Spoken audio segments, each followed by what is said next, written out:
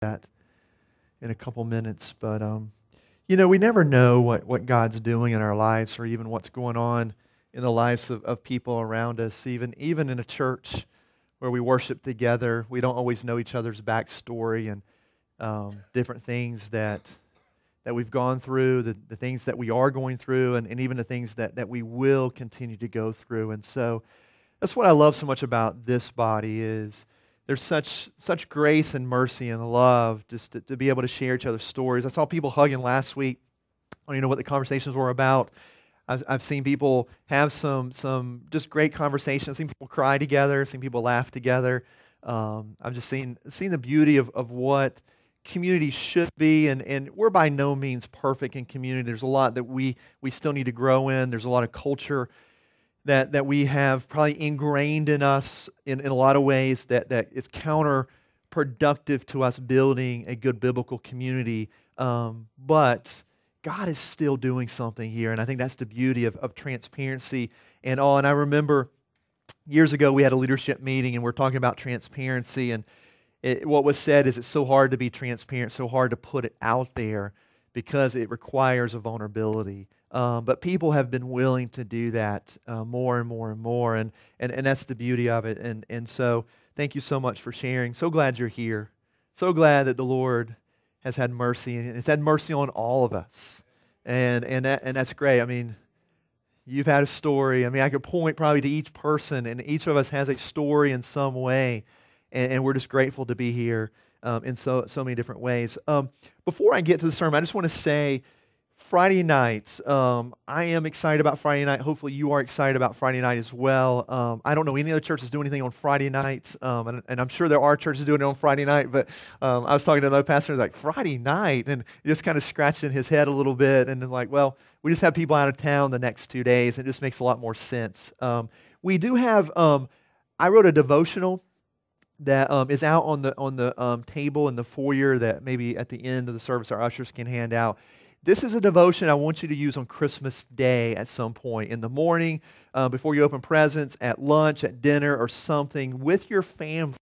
Whoever you're with. I wrote it in a way it's not threatening, but it does point to Christ, and it will, I think, open some conversation no matter where you're at in your journey, no matter where you are with your family, and in their journey as well with the Lord. And so I want us to, we've talked about putting Christ first in this season, and sometimes Christmas morning we may wake up and tear into presents and parades and food and all these different things and forget a little bit about Christ. And so I just want us to put Him first. So Friday night, getting back to Friday night, I think it's a great chance also to invite friends and family. Probably our service will be about an hour, and it's going to be centered upon Christ. We're going to look at Old Testament prophecy. We're going to read the New Testament narrative of Christ's birth and the shepherds coming and the Magi coming as well. And there's going to be some other stuff in that. So it's going to be a good time.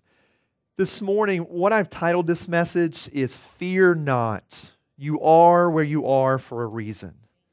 Fear not is really the command. Fear not. You are where you are for a reason.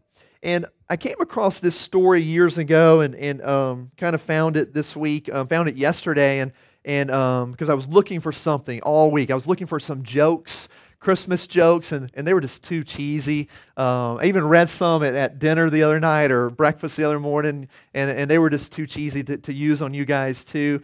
But this story that I'd read years ago and came across, there was this professor, university professor, who was invited to a military base to speak during this time of year, during the Christmas season.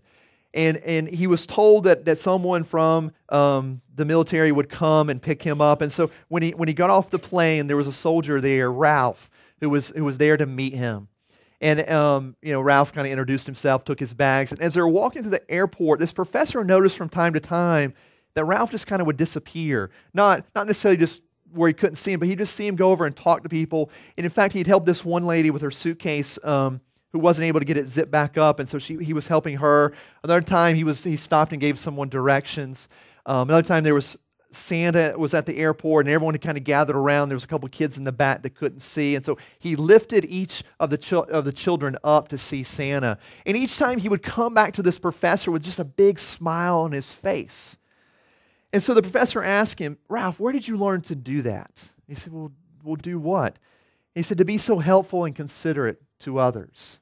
And Ralph said, well, probably when I was in Vietnam is where I learned that. He said, I was assigned to a unit in Vietnam, and our goal, our operation, our purpose was to clear minefields. And he said, I saw many friends, many fellow soldiers lose their life as we cleared these minefields. And he said, I learned the importance of living between steps. He said, the time when you have your boots on the ground and you lift one leg and you're getting ready to put that next step down, in those in-between moments, he said, I learned to live in the fullness of that moment and not to take that moment for granted whatsoever. And I was thinking about this week or yesterday, and I feel, a grace-filled living, the life that we have been given through Christ is a life that we must live between steps. A lot of times we move step to step, and we're looking from one major step to the next, but sometimes those in-between moments we don't embrace and we don't live in. And I think it's something for us to understand that today is a gift from God. Today is a gift from God that we can't take for granted whatsoever. We don't know what tomorrow is going to hold. The Bible tells us that, and we've seen it in our own lives. And so this morning, fear not, you are where you are for a reason. I think sometimes this time of year, we're looking to the new year, we're looking to the holidays as well, but we're looking at the end of the year, 2016, that we're in, and we're seeing the end of the finish line. We kind of maybe recollect back a little bit, and we say, I've been through this, and this, and we just want to catch our breath, but we know we still got a few more paces to get to the finish line. And we kind of just go across the finish line, and we're out of breath, and we're just kind of leaning on something, and we're just, man, if I can just rest for a day or a week and just get enough energy to make it through the next year. Just to get through January, which we know if we get through January, this is going to be, if I can just get through winter, if I can just get through spring, then summer will be here. And then when summer gets here, we kind of have the same, if I can just get through summer, if I can just get through fall. And before we know it, we're in the exact same place a year from now. And we've missed a lot of moments. We've missed a lot of things along the way. And I just want to submit to us this morning just this idea that we're not living between steps in the way that we need to live between steps. This season of Advent, we celebrate Emmanuel, God with us. And the weight of that, I hope the weight of that hits all of us in the fullness. I've been trying to embrace what that means. Emmanuel, God is with us.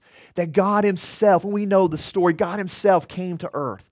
He put flesh on bones, muscles and tendons and feelings and experiences and the senses. That he put all this upon Himself by becoming man.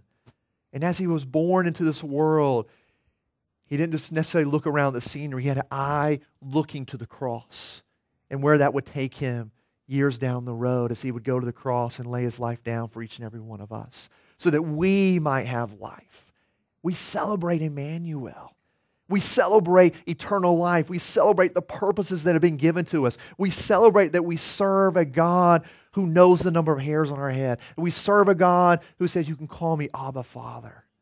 And in those moments that we're sometimes living from step to step, from job promotion to job promotion, or from a transition in life to another transition in life, there's a lot of in between that sometimes we take for granted. Sometimes we're in such a place that we hate the places that we're in, where there's such an itch to get out of this job, to get out of this apartment, to get out of this home, to get out of this city, to get out.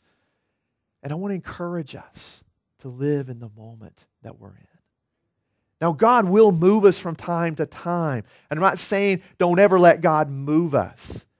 But until God does move us, live in the fullness of those moments. There's a situation in the Bible as we look at this Christmas narrative that I think speaks to us in a lot of ways. And it's the story of just Mary and Joseph. Jewish culture would have more than likely laid it out that Mary and Joseph was an arranged marriage. It was typical within Jewish culture, within culture most of the time in ancient Near Eastern history of this time. And so you can think Mary and Joseph embraced this in some way.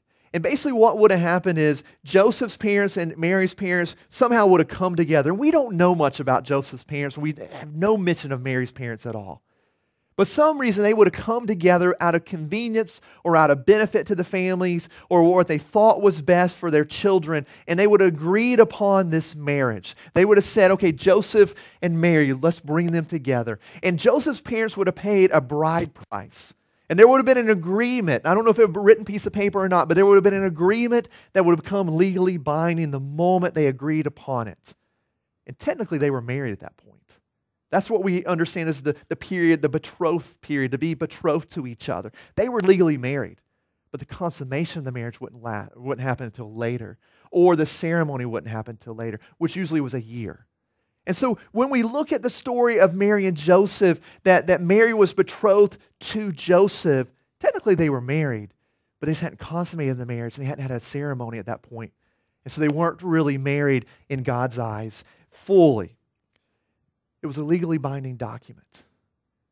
It was legally binding. And you could think about Mary and Joseph as they were in this time period of a year, coming into this year. They probably wouldn't have seen each other that much. You know, we think about dating and spending as much time as we can with the other person. And I've told stories about how, I would skip class or somehow find my way over to Greenlaw where Carrie had classes. And even though I had classes on the other side of campus, oh yeah, I was just coming this way. Going a mile out of my way to get to my next class. Oh yeah, I don't need to go to class today. That's the way, who knows how it would have been. But think about an arranged marriage. What if Mary had crooked teeth? What if Joseph had bad breath? What if Mary had this mother that was just the most annoying mother-in-law you could ever have in your whole life? What if Joseph had this brother or sister that was just a piece of work? Expected probably. They embraced the culture. They embraced what God was doing through culture. They expected there would be some bumps in the road. They expected maybe one of their kids would get sick at some point. They figured, Joseph might mismake a piece of furniture at some point and have to redo it. They anticipated some of that stuff. But I bet Mary also anticipated what her wedding would look like. I bet she anticipated what her children would look like. She had these plans drawn up. Then the first one we'll name James, not Jesus, but James, and we'll do this and this and this. And Joseph probably saying, I'm going to have this wife who just loves me and respects me, and we're going to have such unity together. And our children are going to be the greatest carpenters or leaders of this nation. All these aspirations, and he had it drawn up. We draw up our lives many times. We draw up the way it's going to be, and we give that picture to God, and we say, God, this is how I want it to be. And we expect some things not to go exactly the way we want it to. Those are little bumps in the road, but for the most part, we want it to go a certain way. But there's a picture here in Luke chapter 1 that paints a different picture of Mary and Joseph's life. Starting in chapter 1, verse 26. And you guys are familiar with this, but I want to read this story this morning. It says, in the 6th month, the angel Gabriel was sent by God to a town in Galilee called Nazareth, to a virgin engaged to a man named Joseph of the house of David. The virgin's name was Mary, and the angel came to her and said, Rejoice, favored woman, the Lord is with you. Verse 29, but she was deeply troubled by this statement, wondering what kind of greeting this could be. I think that's one of the funniest verses in the Bible, to be honest with you. She's saying she was deeply troubled by this. An angel, why would an angel visit you? Either you have a great calling on your life, or an angel's coming to correct you, or it's one of those moments where it's just not, hey, I just was in the neighborhood, thought I'd hang out with you. She was deeply troubled by this statement, wondering what kind of greeting this could be. And then the angel told her, do not be afraid, Mary, for you have found favor with God. Now listen, you will conceive and give birth to a son, and you will call his name Jesus. He will be great and will be called the Son of the Most High, and the Lord will give him the throne of his father David. He will reign over the house of Jacob forever, and his kingdom will have no end. Mary asked the angel, how can this be, since I have not been intimate with a man? The angel replied to her, "The Holy Spirit will come upon you, and the power of the Most High will overshadow you. Therefore, the Holy One to be born will be called the Son of God. And consider your relative Elizabeth. Even she has conceived a son in her old age. And this is the 6th month for her who was called childless. For nothing will be impossible with God." "I am the Lord's slave," said Mary. "May it be done to me according to your word." Then the angel left her. Now, I would submit to all of us this morning, this is not the way Mary and Joseph planned it. This is not the way they had it drawn up. All of a sudden, this is a game changer. In a moment, everything changes. In a second, things change. And this idea that Mary had about her ceremony and about her kids and about her life with Joseph, it just got turned upside down. And the same with Joseph as well. Mary all of a sudden being this young teenager is going to find herself pregnant.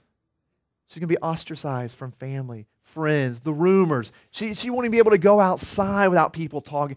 Really, by law, she needs to be stoned because she's not married. Legally binding contract, yes, but not really because the ceremony and the consummation hasn't taken place. She should be stoned. Joseph, you can think about the turmoil, and we see it some in Scripture, that he had. He said, "I'm going to put her away quietly." He was an honorable man. He said, "I'm not going to take her before the elders. I'm just going to put her away quietly and divorce her." Because this was not the way he dreamed it would be either, to have this respectable wife who would honor him. Now he's being dishonored. She cheated on him. What kind of man would allow a woman to do that? All these things that would come about. She's going to be forever figuratively wearing this scarlet letter. It's not the way that they drew it up, but it was the way that God drew it up. And for us, we can read this story and we can understand it. But when we put ourselves in the story, it gets a little bit different. Because we don't like game-changing moments that require us to be uncomfortable. We want them for our favor when we get that big old check in the mail or when God opens this door and puts us in a place of a job or into a new home or whatever it may be. But in those moments where God is shifting our direction a little bit and it's not comfortable, where He's shifting us from one place to the other, or He's not shifting us, it's hard to embrace that. I love Mary's response in verse 46. "And Mary said, 'My soul proclaims the greatness of the Lord. My spirit has rejoiced in God my Savior.'" This does not sound like someone who's disappointed. Yes, she has a lot of things she doesn't know, but her posture here is one that we should know and the one that we should follow as well.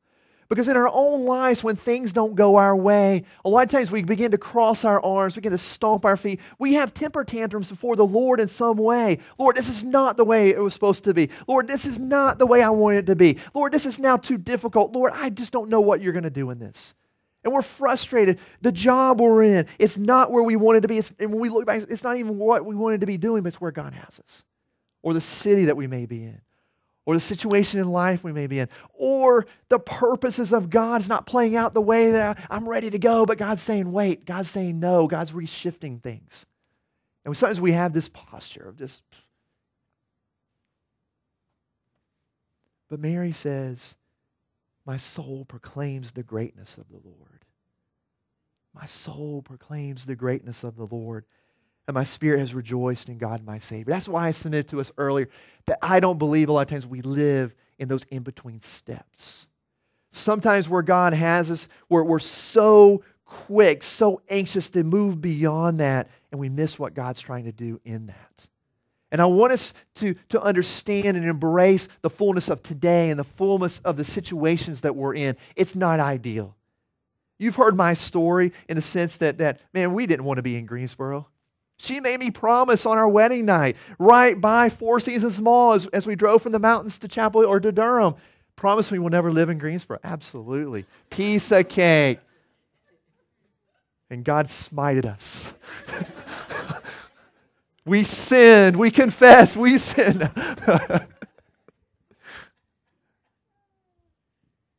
But we came kicking and screaming to Greensboro.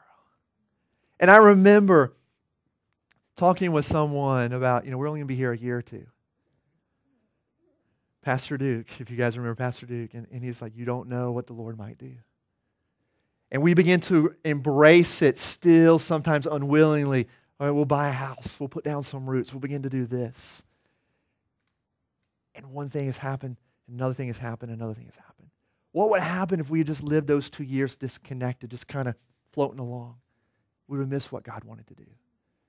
And too many times we have the wrong posture before the Lord with our arms crossed. Well, Lord, I'm not going to do this. I'm not going to do anything until you move, until you show me your glory, until you bless me, until you do this. He's already showing us his glory. He's already blessing us. What we're really saying is, Lord, I just don't want to do it. Lord, I prefer to be disobedient. Lord, I prefer to be rebellious. I prefer just to kind of halfway do it, and maybe you won't notice that my whole heart's not in it. It's the way we live a lot of times. But Mary gives us, my soul proclaims the greatness of the Lord, and my spirit has rejoiced in God my Savior.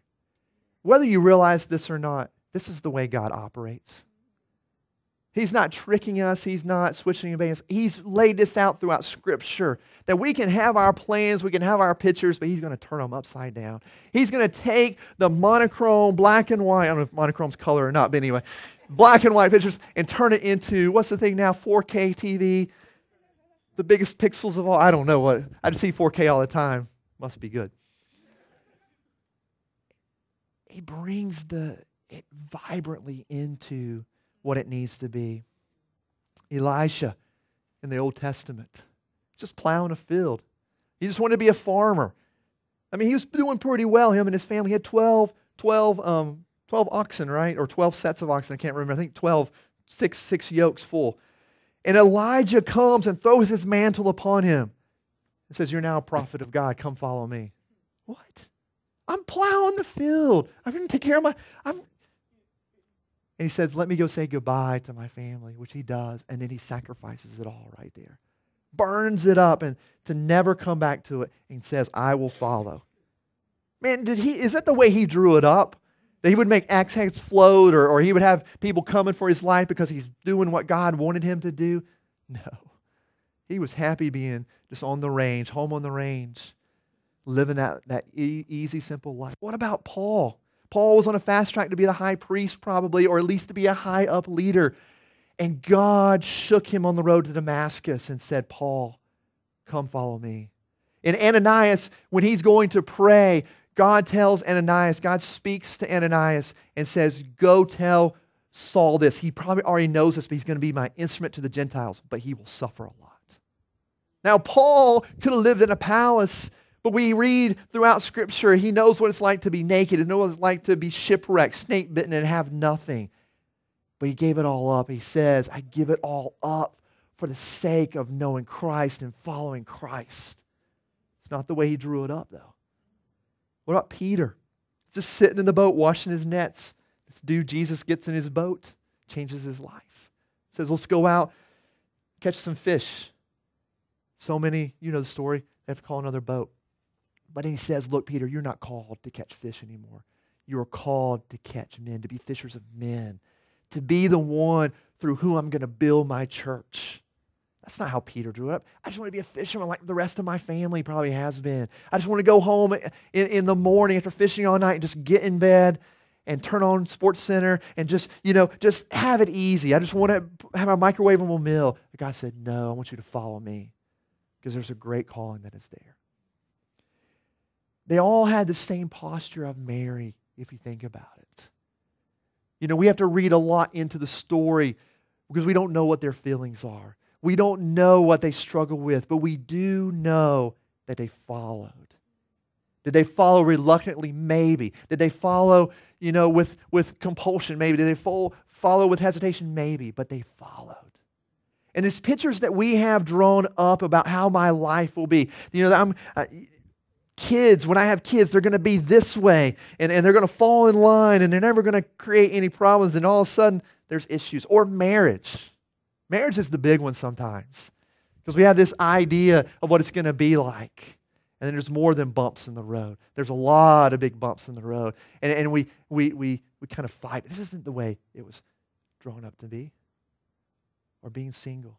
It's not the way it was drawn up to be. Or in our job. Man, if I could just get out of this job. What is the same job you prayed for a year ago or 6 months ago or 3 years ago? Lord, this is you. And God places you there. God, I don't like this. Again, I'm not saying you stay in those things forever. Because when God moves you, you will know God's moving you. But until He does, there's a posture that we are to take that in between steps, Lord, this is where you have me. And I have a purpose and reason for being here. To pray, to evangelize, to love, and to say, Lord, work through me in these situations. Too many times we're itching to get out.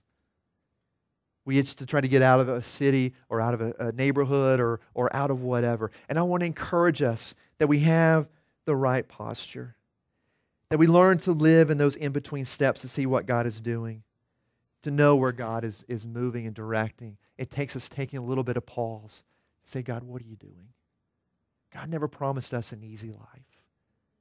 There's going to be suffering. There's going to be hardship. There's times that we pray, and God, you're just not answering that prayer. Lord, you're just not giving me what I've been praying for. God's saying, live in the moment. Let me continue to work on you. We've talked about this all year. Transformation, spiritual transformation. Lord, what are you doing? What are you transforming inside of me and inside of my heart? It's not that we take this posture and push away and say, God, when you move, I'll come back. It's to come, even as we talked a couple weeks ago, about embracing Jesus as Simeon did and pulling him closer. It's about Mary saying, my soul proclaims the greatness of the Lord, and my spirit chooses to rejoice in God, my Savior.